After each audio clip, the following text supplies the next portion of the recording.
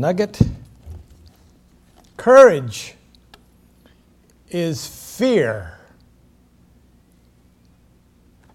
Courage is fear. Some of you got a question mark already. Courage is fear that has said. Courage is fear that has said its prayers.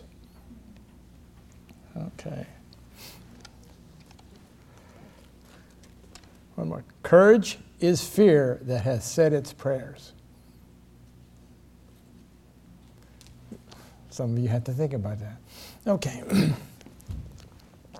Father, we praise you. We just give you thanks as we look to your word, that our eyes of our understanding may be open, Father God, to greater revelation, Father God, than that which is being taught. In Jesus' name, amen. First, I have to say that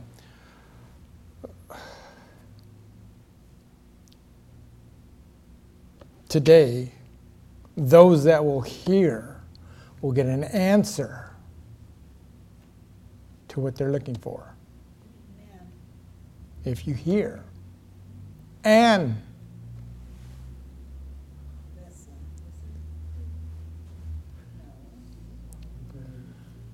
hear and obey and do. You got to do it. You just can't hear it. I mean, we just get fat and not exercise our faith, and so we got to do what we. But you're gonna have to take the whole thing in context first. Don't say, "Well, how can that be?" Okay, we've been talking about prayer, and so we have been directed to make prayer a vital ingredient to our Christian walk. So turn with me to the book of Luke, chapter 18. We saw this. Verse 1, and he spake a parable. This is Jesus. And he spake a parable unto them to this end, that men ought always to pray, not to faint. Always means that all occasions. Okay? Then go to Luke chapter 21.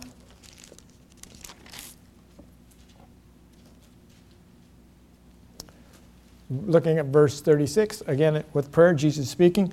Watch ye therefore, and pray always. Wow. That ye may be accounted worthy to escape all these things that shall come to pass and to stand before the Son of Man. So it's that we need to pray. We are in this time frame. Okay? And one more. Let's turn to the book of Thessalonians. That's 1 Thessalonians chapter 5.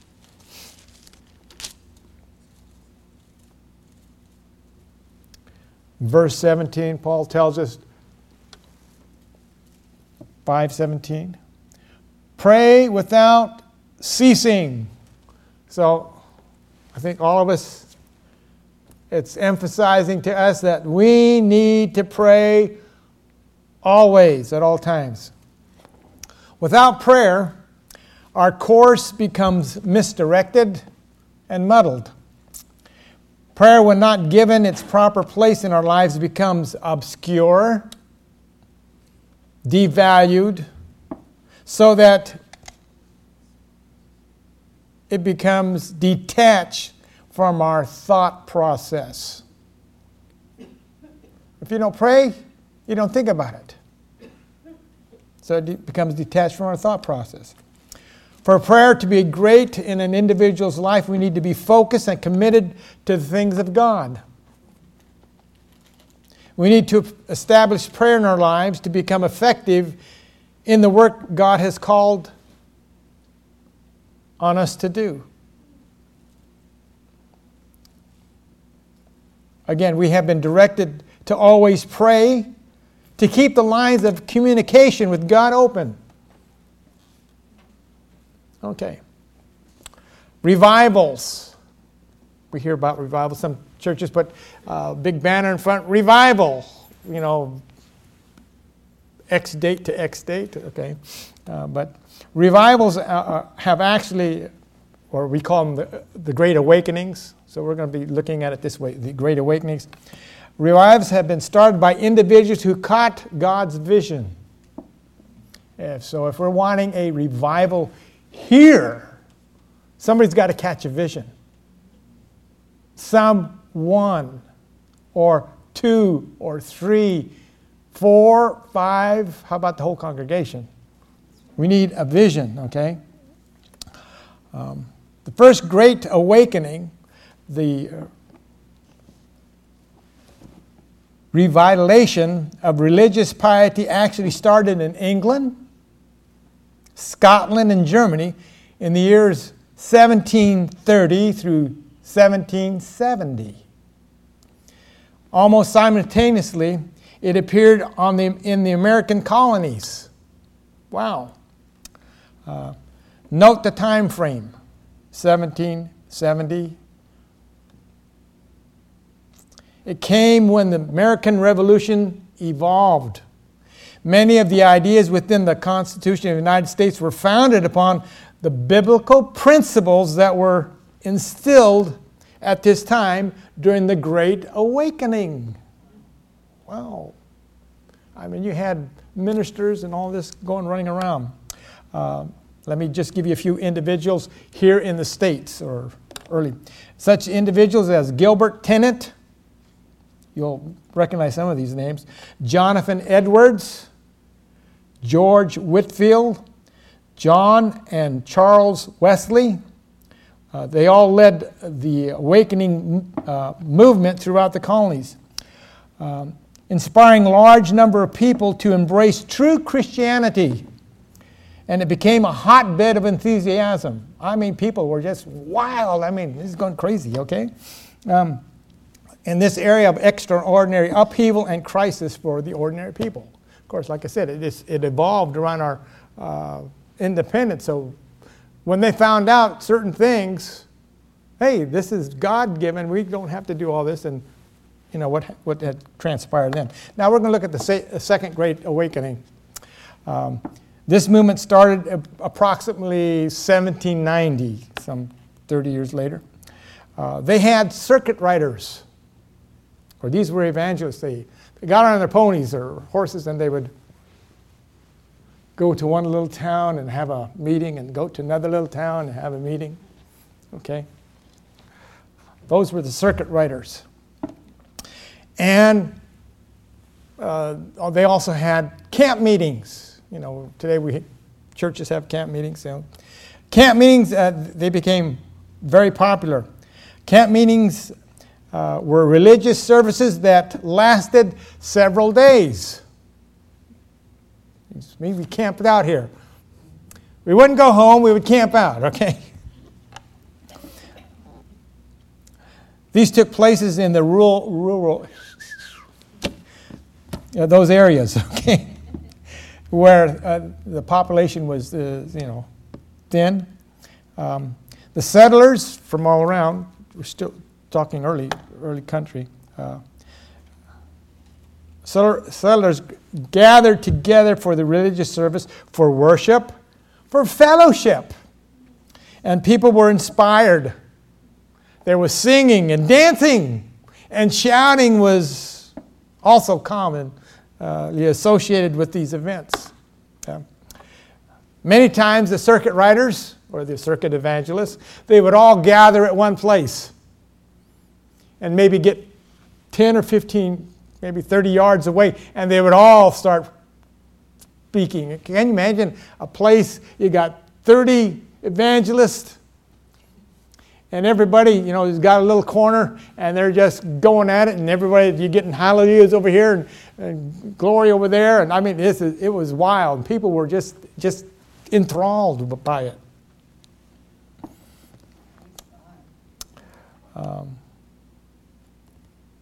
The people got so excited and passionate and zealous for the things of God that churches and church membership soared. I mean, great things. Okay, you'll recognize this name, Charles Finney. He was formerly a lawyer who turned to become an evangelist, one of the greatest evangelists that our country has known. He was one of the key figures during the Second Great Awakening here in America. He touched virtually every aspect of life in our country in 7 years. Okay? In 7 years, there were an estimated 500,000 conversions. 500,000. I mean, for in those days, that is moving out. I mean, and it was also found out they had follow-ups later on, years later. A study reported that the conversion rate under Finney's preaching found that over years, over 80% of the people still held true to their faith and were in churches. That's a good number. I mean, nowadays, you have a camp meeting, you get 10 saved, and they're with people with the church for a couple of years, and all of a sudden you don't see them anymore. They don't go to church anymore. They get offended and so forth. But these people stood, and that's fantastic. Okay. There were immediate effects that took place in entire towns and cities that were extraordinary. Some places, they say, the local towns, the bars were shut down.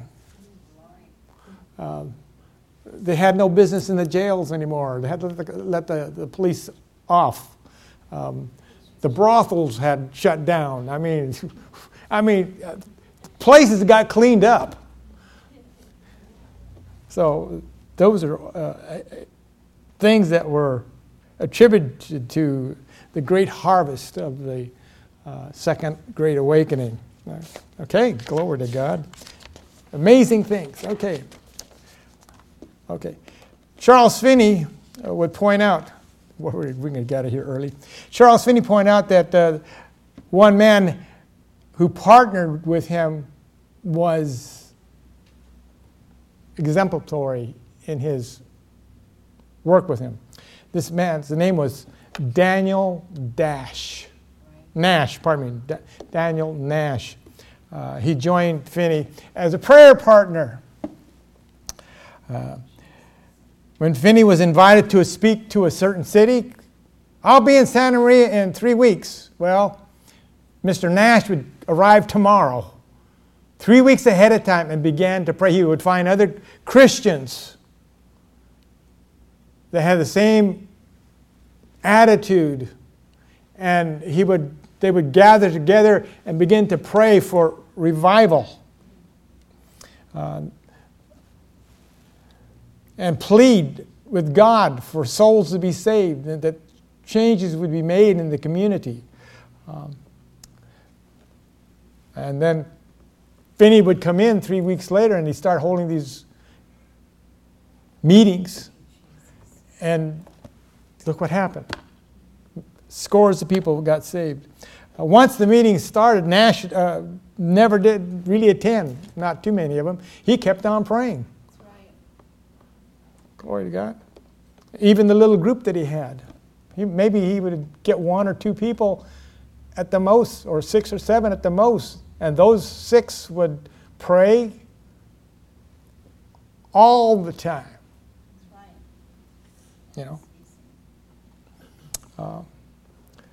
His group would pray and stay hidden, praying in the Holy Spirit, that the Holy Spirit to convict and melt the crowd. One time that it was in a boarding house that it's said that he and a number of individuals were in the boarding house and they're praying. Now this is intercessional prayer, and the boarding house lady noticed they didn't come down for breakfast, lunch, or dinner for a couple, 3 days. So she went up there, knocked on the door, and all she could hear, oh! I mean, they were in prayer, and she peeked in and just saw them laying on the floor, and just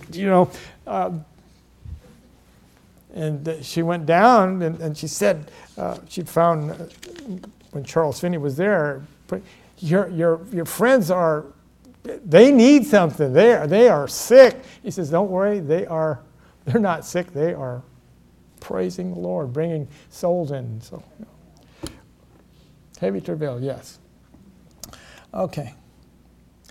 Finney and Nash traveled thousands of miles together in prayer and proclamation of the gospel to bring countless lives to know the Lord Jesus Christ as Lord and Savior. Together, they violently shook the gates of hell to release and to set the captives free. If we're wanting a revival or an awakening, some of us are going to have to sacrifice something. Okay? When Nash died on the 20th of December of 1831, Finney said he had not known Nash to pray as if he would do violence to heaven and have been until the blessings would come and plainly see the answers to his prayers. I mean, that is something else. You pray until the answers come. You don't stop. He didn't stop.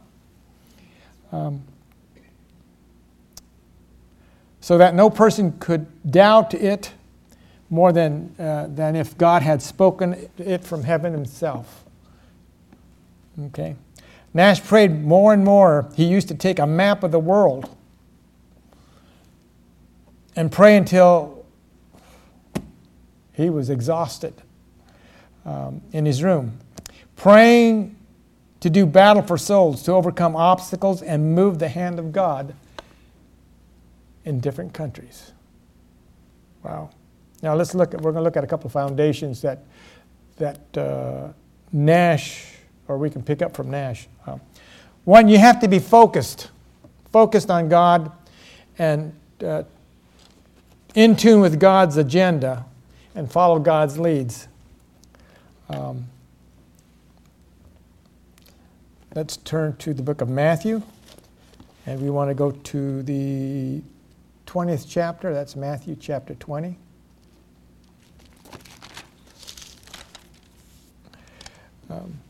We'll look at an example of what took place with the disciples. When Jesus had the disciples during those 3 years, they were self-centered. You say, oh, yeah, they were self-centered. Matthew chapter 20.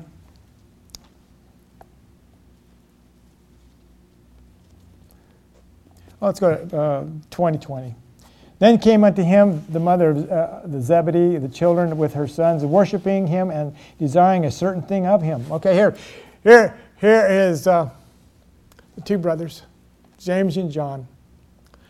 And they bring their mother along because, mom has a lot of pull. I mean, won't you? Okay, look what he says. And he said unto her, what wilt thou? And she said unto him, grant that these my two sons may sit, one on thy right hand and the other on the left hand in thy kingdom.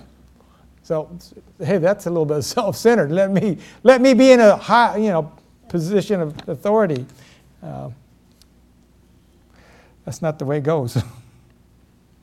Okay, so we see that.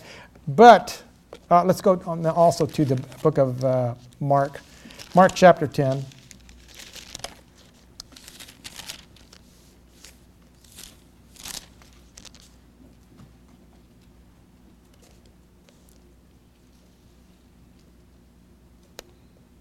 The same thing, starting with verse 35.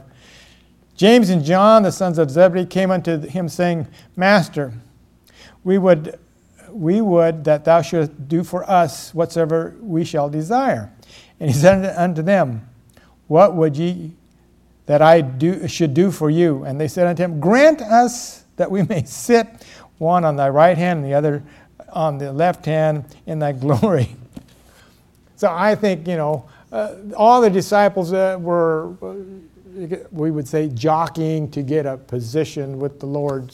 They knew his kingdom was going to come. It says, I would like to have that prestige seat. And that was a little bit all, But what happened after the resurrection? Let's go to the book of Acts.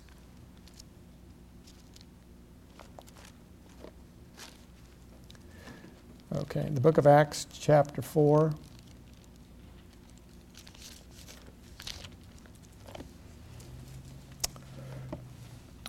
In Acts, their focus was not on their lives, but on the lives of others now.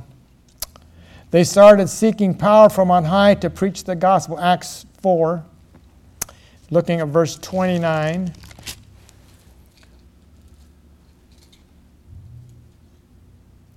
And now, Lord, behold their threatenings, and grant unto thy servants that with all boldness they may speak thy word. So it wasn't for them any longer. They wanted the boldness to go out and speak the word. So there was a change.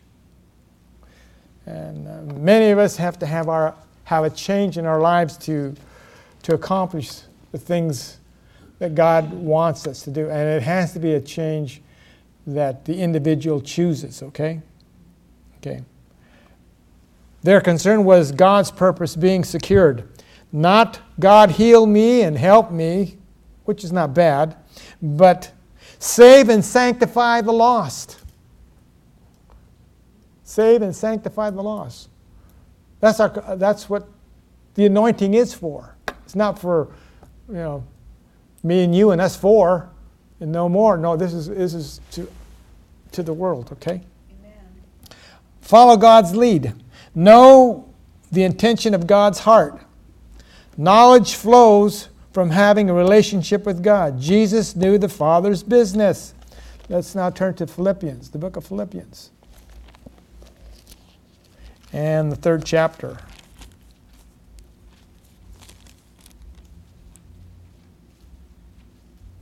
Look what Paul says. Philippians 3 and verse 10. That I may know him and the power of his resurrection and the fellowship of his suffering and being conformable unto his death.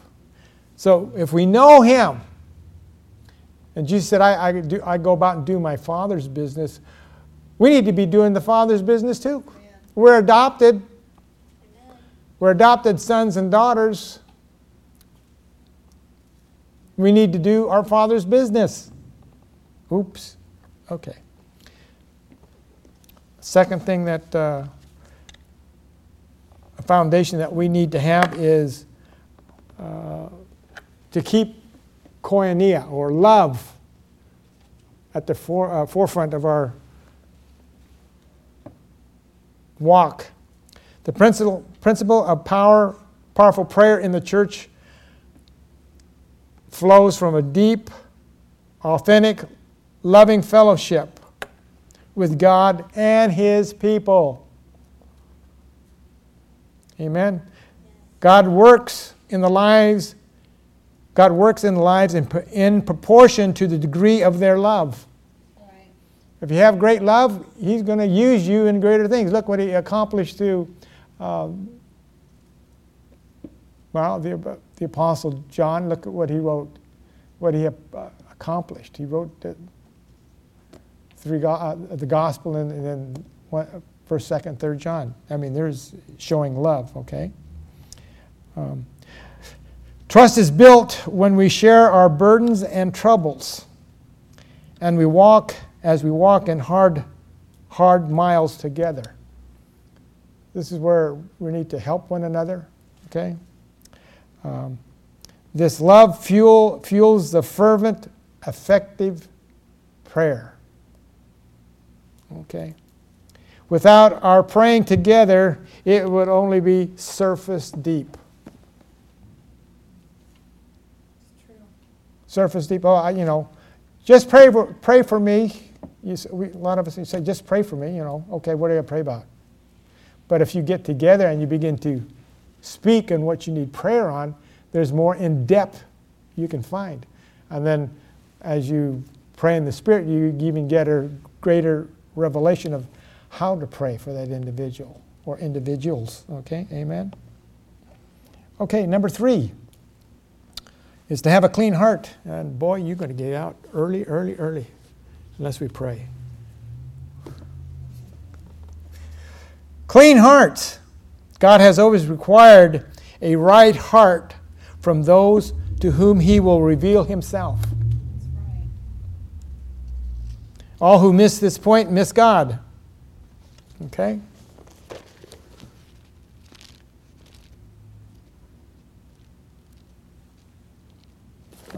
Okay, let's see if I got it here.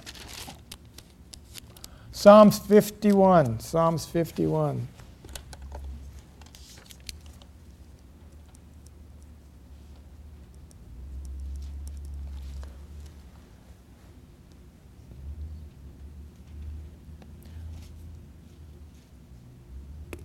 Well, we can start with verse 7. Psalms 51:7. Purge me with hyssop, and I shall be clean. Wash me, and I shall be whiter than snow. Make me to hear joy and gladness, that the bones which thou hast broken may rejoice. Hide thy face from my sins, and blot out my iniquities. Verse 10. Create in me a clean heart, O God, and renew a right spirit within me. Cast me not away from thy presence, and take not thy Holy Spirit from me. Restore unto me the joy of thy salvation, and uphold me with thy free spirit. Then I will teach transgressors the lost. Thy ways, and sinners shall be converted unto thee. We need to have a clean heart. Amen. Glory to God. Hallelujah. Okay. Cain and Abel. You remember those two guys? I hope you've read about Cain and Abel. Genesis chapter 1, not chapter 1, but chapter 2 and 3. Cain and Abel showed their heart condition. One was willing and obedient to follow God's plan, how to offer his offering. The other deliberately used his own, or did his own thing. Okay? God answers an individual or church in proportion to how they are walking with Him. Wow. So let's turn to Psalms 24. In Psalms chapter 24.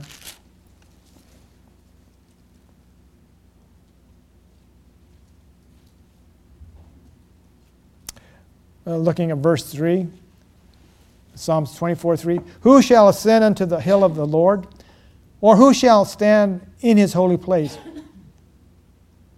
He that hath a clean hands and a pure heart, who hath not lifted up his soul unto vanity, nor sworn deceitfully. Glory to God. Our hearts have to be clean.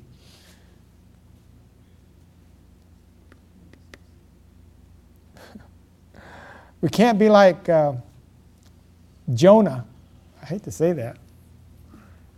You know, God asked him to do something. He says, I ain't going to do it. So he jumped ship. And he fell in that fish out there, or that whale. We've got a whale there. And he still had to do it, but he was not happy about it. Okay? We have to have a clean heart. I don't want those people to be saved. Those are rotten people. They did me wrong. They did my people wrong. And God says, go speak to them that they might be saved. Man, we don't like that. You know, there might be somebody in your way. I don't like that person. You know, if they would leave, I would get a promotion.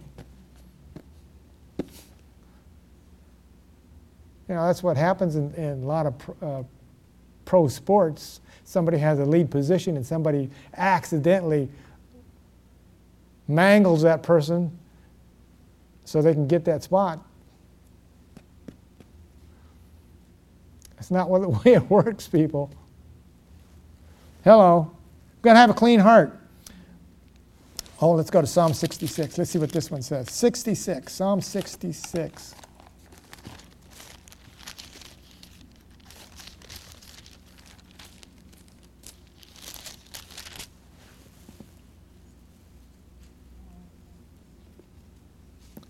Look at verse 18, Psalm 66:18. If I regard iniquity in my heart, the Lord will not hear me. If you're wanting revival, you need to have a clean heart. We need to have a clean heart. I have to have a clean heart. Otherwise, your prayers are sounding brass. Just goes up, ding, ding, blang, blang, Not any good. We hinder the movement of God with our iniquity. That scripture is Psalm 66 and verse 18. We help or hinder the movement of God's Spirit in accordance to the depth of our repentance. Got true repentance, things wipe clear, and you stand before the throne of God. Take 1 John 1:9. But also forgive, because if you go to 1 John 1:9, but if you're not forgiving, it's not going to work. Everything's got to be a good balance, okay? Okay. Number 4, and we're about over. Okay. We need to be in one accord in our prayer. This is where we talked about coming together in prayer. Jesus said this is his house of prayer. So we need to come together in one accord.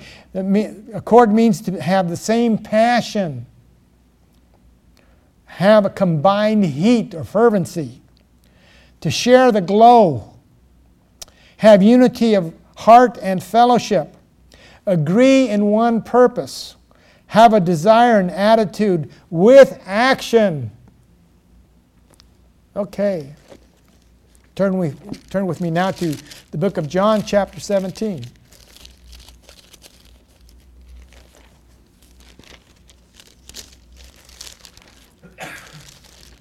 Oh, glory to God.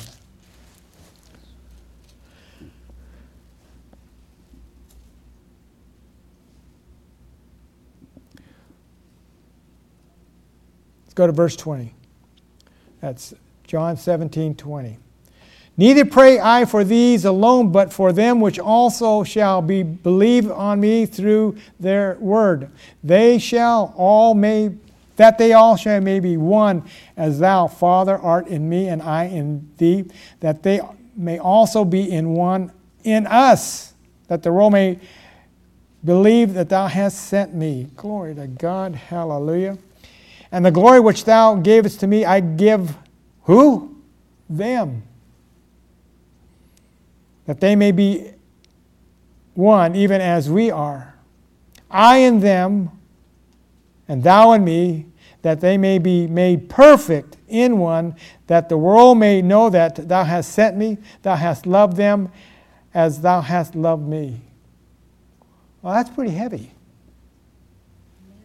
That is real heavy. Being one with God, that means you have the love of God for others. That means our prayer should come to pass. Hello. Are you willing to do it? Okay. Ephesians chapter 4. Oh, glory to God. In Ephesians chapter 4.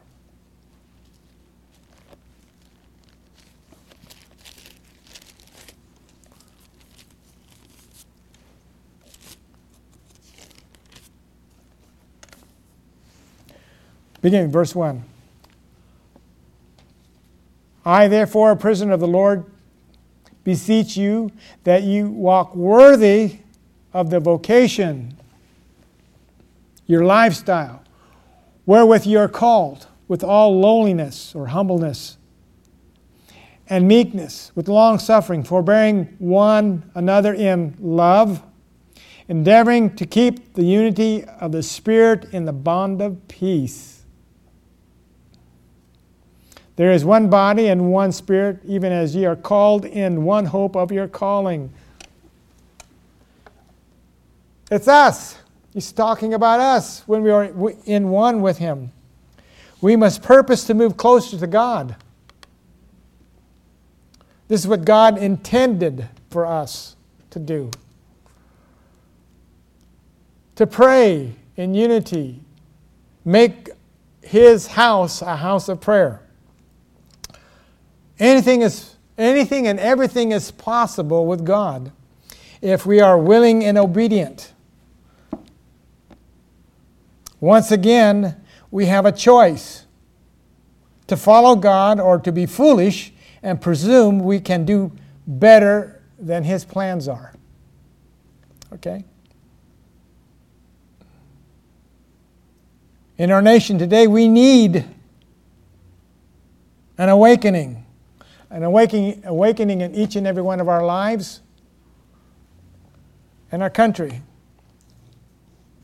Today, we need men and women who will take up the mantle of prayer, just as Daniel Nash did. Although you're not in the limelight,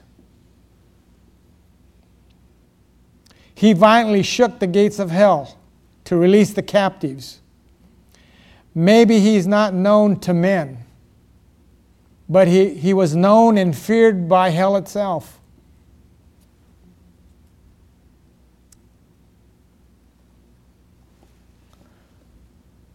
Won't someone step forth and say to God, "Here am I. Use me. Use me for your glory." We sang that song, "There is no one like you, Jesus. There is no one like you, Jesus. I give my all to you." Wow. If you're looking for a title, behind the scenes. Because an intercessor is one who is behind the scenes.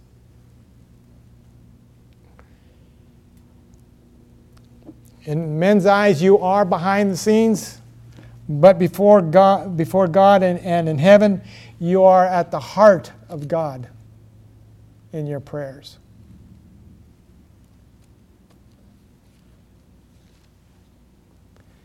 Amen. And the Lord says, "I look to and fro earth, seeking a man or a woman to do my will. Will he find one? Or will I find one?" he says.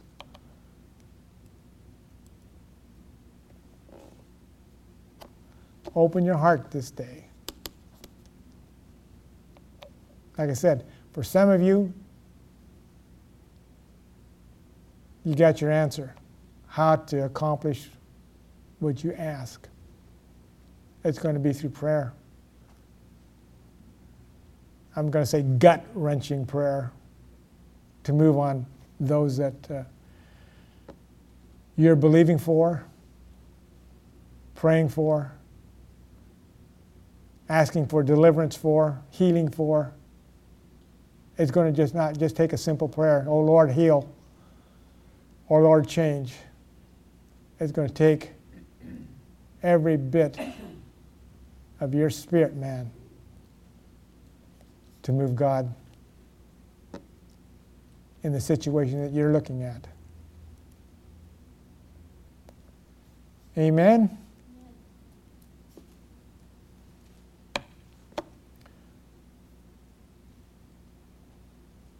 Any questions? Or maybe I should say, any volunteers? Well, I'm not going to put that kind of pressure on you. In the military, they would volunteer you. I can't volunteer. This is when you volunteer in God's army, He calls. Let's just not go AWOL. Let's do what He called us to do.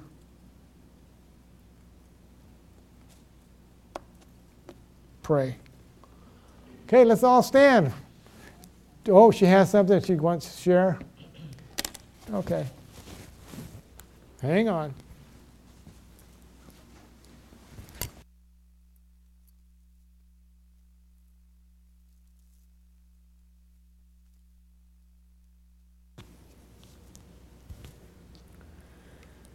Is it on mute? No. Praise God. You know, a lot of people don't realize that, you know, what a war in the spirit we're in. It's not people, it's principalities and powers. And I know Terry shared something this morning that, I don't know if you want to share that again or not, what God did in the city this week. Yeah, we need to see this because in Hebrews chapter 2, verse 1, therefore we ought to give the more earnest heed to the things which we have heard, lest at any time we should let them slip. I don't know if anyone has an amplified there.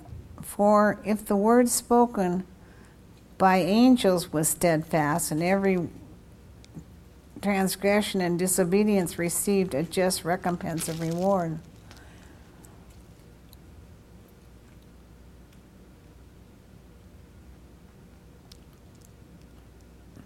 I want to go back to verse 1 again, because we cannot let the things slip that we have learned. We ought, does someone have the, do you have your amplified up there? Okay. Therefore we ought to give the more earnest heed to the things which we have heard, lest at any time we should let them slip. And then I want to go to Ephesians a minute. This is a time where we need to be on our knees more than any other time. Any other time that I've been alive, I'll be very honest with you, because a lot is taking place in our country.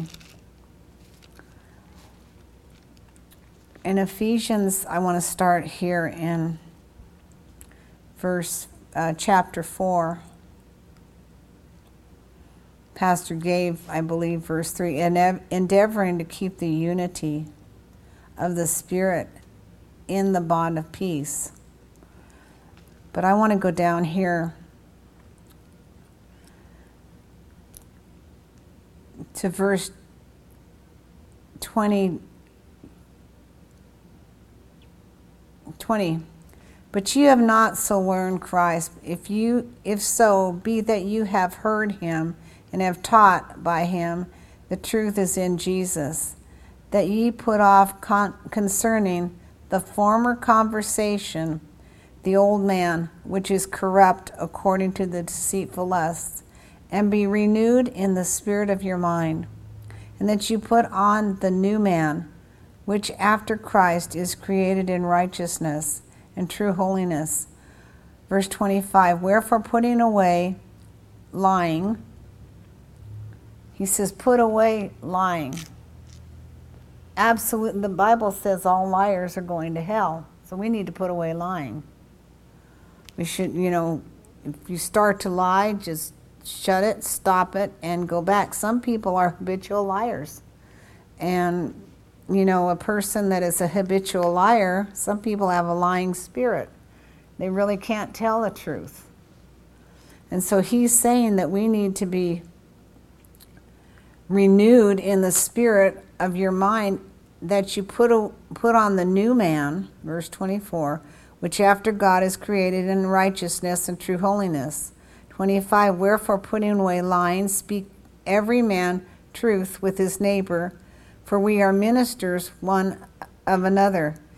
Be ye angry and sin not. Let not the sun go down on your wrath. Let neither give place to the devil. Let him that stole steal no more, but rather let him labor, working with his hands, the thing which is good, that he may have to give to him that needeth. Let no corrupt communication proceed out of your mouth, but that which is good to the use of edifying, and that it may minister grace unto the hearers. And grieve not the Holy Spirit of God, whereby you are sealed unto the day of redemption. 31, let all bitterness and wrath and anger and clamor and evil speaking be put away from you with all malice. And be ye kind one to another, tender-hearted, forgiving one another, even as God for Christ's sake has forgiven you. Be ye therefore followers of God as dear children, and walk in love as Christ has loved us and hath given himself for us, an offering and a sacrifice to God for a sweet-smelling savor. I'm going to have Terry share, if she would, what she shared this morning about what took place in the city, and praise God. There's a lot more in this city that needs to be cleaned up. You know, when God sent us here, he said, I'm sending you to a city whose builder and maker is God. And so, here you go, sweetheart. I'm going to put it on mute for a second.